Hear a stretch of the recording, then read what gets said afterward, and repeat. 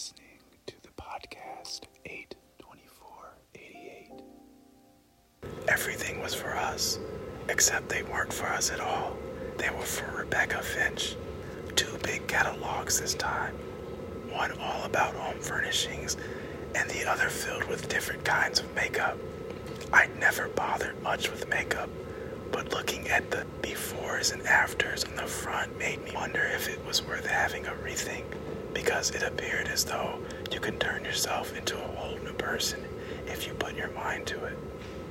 I shouldn't have opened them, but it didn't feel quite as bad if you'd already done it before, which is a bit like being a serial killer, I suppose. And that was a selection from today's novel, A Tidy Ending, by author Joanna Cannon.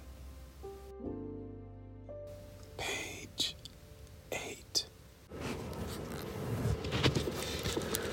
When your ears are filled with the conversation of strangers and the scream of a television set and the beat of distant traffic, when your head spills over with the unbroken whine of other people's lives, if you happen to stumble upon one of these pockets of nothing, you should sit in it for a while. It's the only way to make sense of it all, because it helps you to unpick the rest of the day.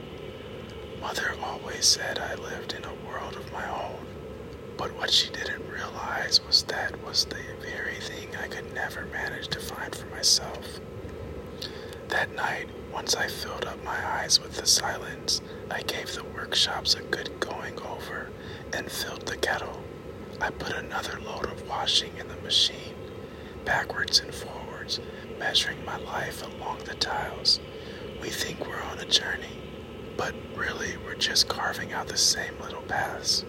Up and down a kitchen, an office, a factory floor, a supermarket aisle, kidding ourselves we're moving forward, when all we're really doing is retracting the same life over and over again. Afterwards, I stood in the carpet quiet of the hall, trying to fit myself into an evening that waited behind a living room door. There was still some unpacking left to do from the move, and I looked over at it. Stacked against the far wall, most of our lives still lingered in the cardboard boxes. We'd taken out all of the things we actually used, and the rest just shifted around from room to room. DVDs we never watched, books we never read, things Terry hadn't touched in 12 months, but still insisted he might need at some point, and clothes of mine that made me wonder if I used to be a whole other person. All these different versions of who we were, and we didn't feel ready to let any of them go. I told Terry we should put them all in the back bedroom until we had a chance to sort through, but he'd already filled that room up with his junk and heaven knows what else, just like he did in the last house, and so the boxes drifted around, getting under our feet. I stared at them as I listened to Terry giving his opinion to a television set. Page 24. I kept getting up from my crossword and watching for him through the window, and he didn't disappoint. He marched down the path with something plugged into his ear, chatting away to fresh air like people do, and a great pile of things in his arms. Everything was for us, except they weren't for us at all. They were for Rebecca Finch. 2 big catalogs this time. One all about home furnishings, and the other filled with different kinds of makeup. I'd never bothered much with makeup, but looking at the befores and afters on the front made me wonder if it was worth having a rethink, because it appeared as though you can turn yourself into a whole new person if you put your mind to it. I shouldn't have opened them, but it didn't feel quite as bad if you'd already done it before, which is a bit like being a serial killer, I suppose. I got through my chores more quickly than usual. Perhaps I was trying to distract myself from thinking about the murder, or perhaps it was the rain beating time against the roof and hurrying me along.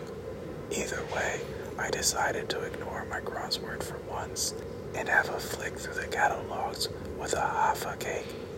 Instead, Terry had long since disappeared to get the bus, so I spread everything out on the kitchen table. Perhaps Rebecca Finch had done the same when she lived here, made a collage of clothes and lipsticks and cushions, a comfort blanket stretched across a tablecloth. Rebecca Finch's catalogs weren't like any of the others I'd seen, not like the ones that came tucked inside the TV guide, filled with handy gadgets you never knew you couldn't manage without. Not like Mother's wide-fitting shoes or Terry's fishing equipment. They were thicker, for a start, and the whole experience of reading them had a gloss about it. The first one was filled with pictures of beautiful rooms and beautiful houses, furniture you wouldn't dare sit on, ovens that looked as though they'd never cooked a meal, and fridges so enormous you could fit your whole life in there. I glanced around the kitchen as I turned the pages. Page 88. Chapter 11. I was with Mother the day I decided what to do. She had that effect on me sometimes, forced me into a decision, started a ball rolling that no one could stop. We'd arranged to meet in my lunch break. Mother's loyalties lay firmly with the Swiss cottage, where she'd eaten the same lunch at the same table for the past 15 years. They played it up for you, Linda, she said. I don't trust any establishment where they expect you to be responsible for collecting your own cutlery. I suggested we might go somewhere else for a bit of a change, somewhere a bit more upmarket, a place where a person like Rebecca Finch might eat. But Mother was having none of it. She'd already made a beeline for the arcade, quickening her pace along the high street, weaving her way between lines of school children and women wielding pushchairs, in a queue of people trying their best to get into a bank. She didn't even say maybe next time, or my mind set on a hot pot. She gave me a tut instead. Mother's tuts were always impressive. They managed to hold 1,000 words without the need to ever waste any energy on fashioning them into a sentence. And by the time we reached the arcade, I was quite out of breath. The Swiss cottage was right by the main entrance, and the smell of car park kept making its way through the doors and mixing with the gravy. There was very little Swiss about it, to be honest. Our waitress was called Courtney. She was dressed in an embroidered pinafore, but it was worn over the top of a Grateful Dead t-shirt and not enough sleep. The end.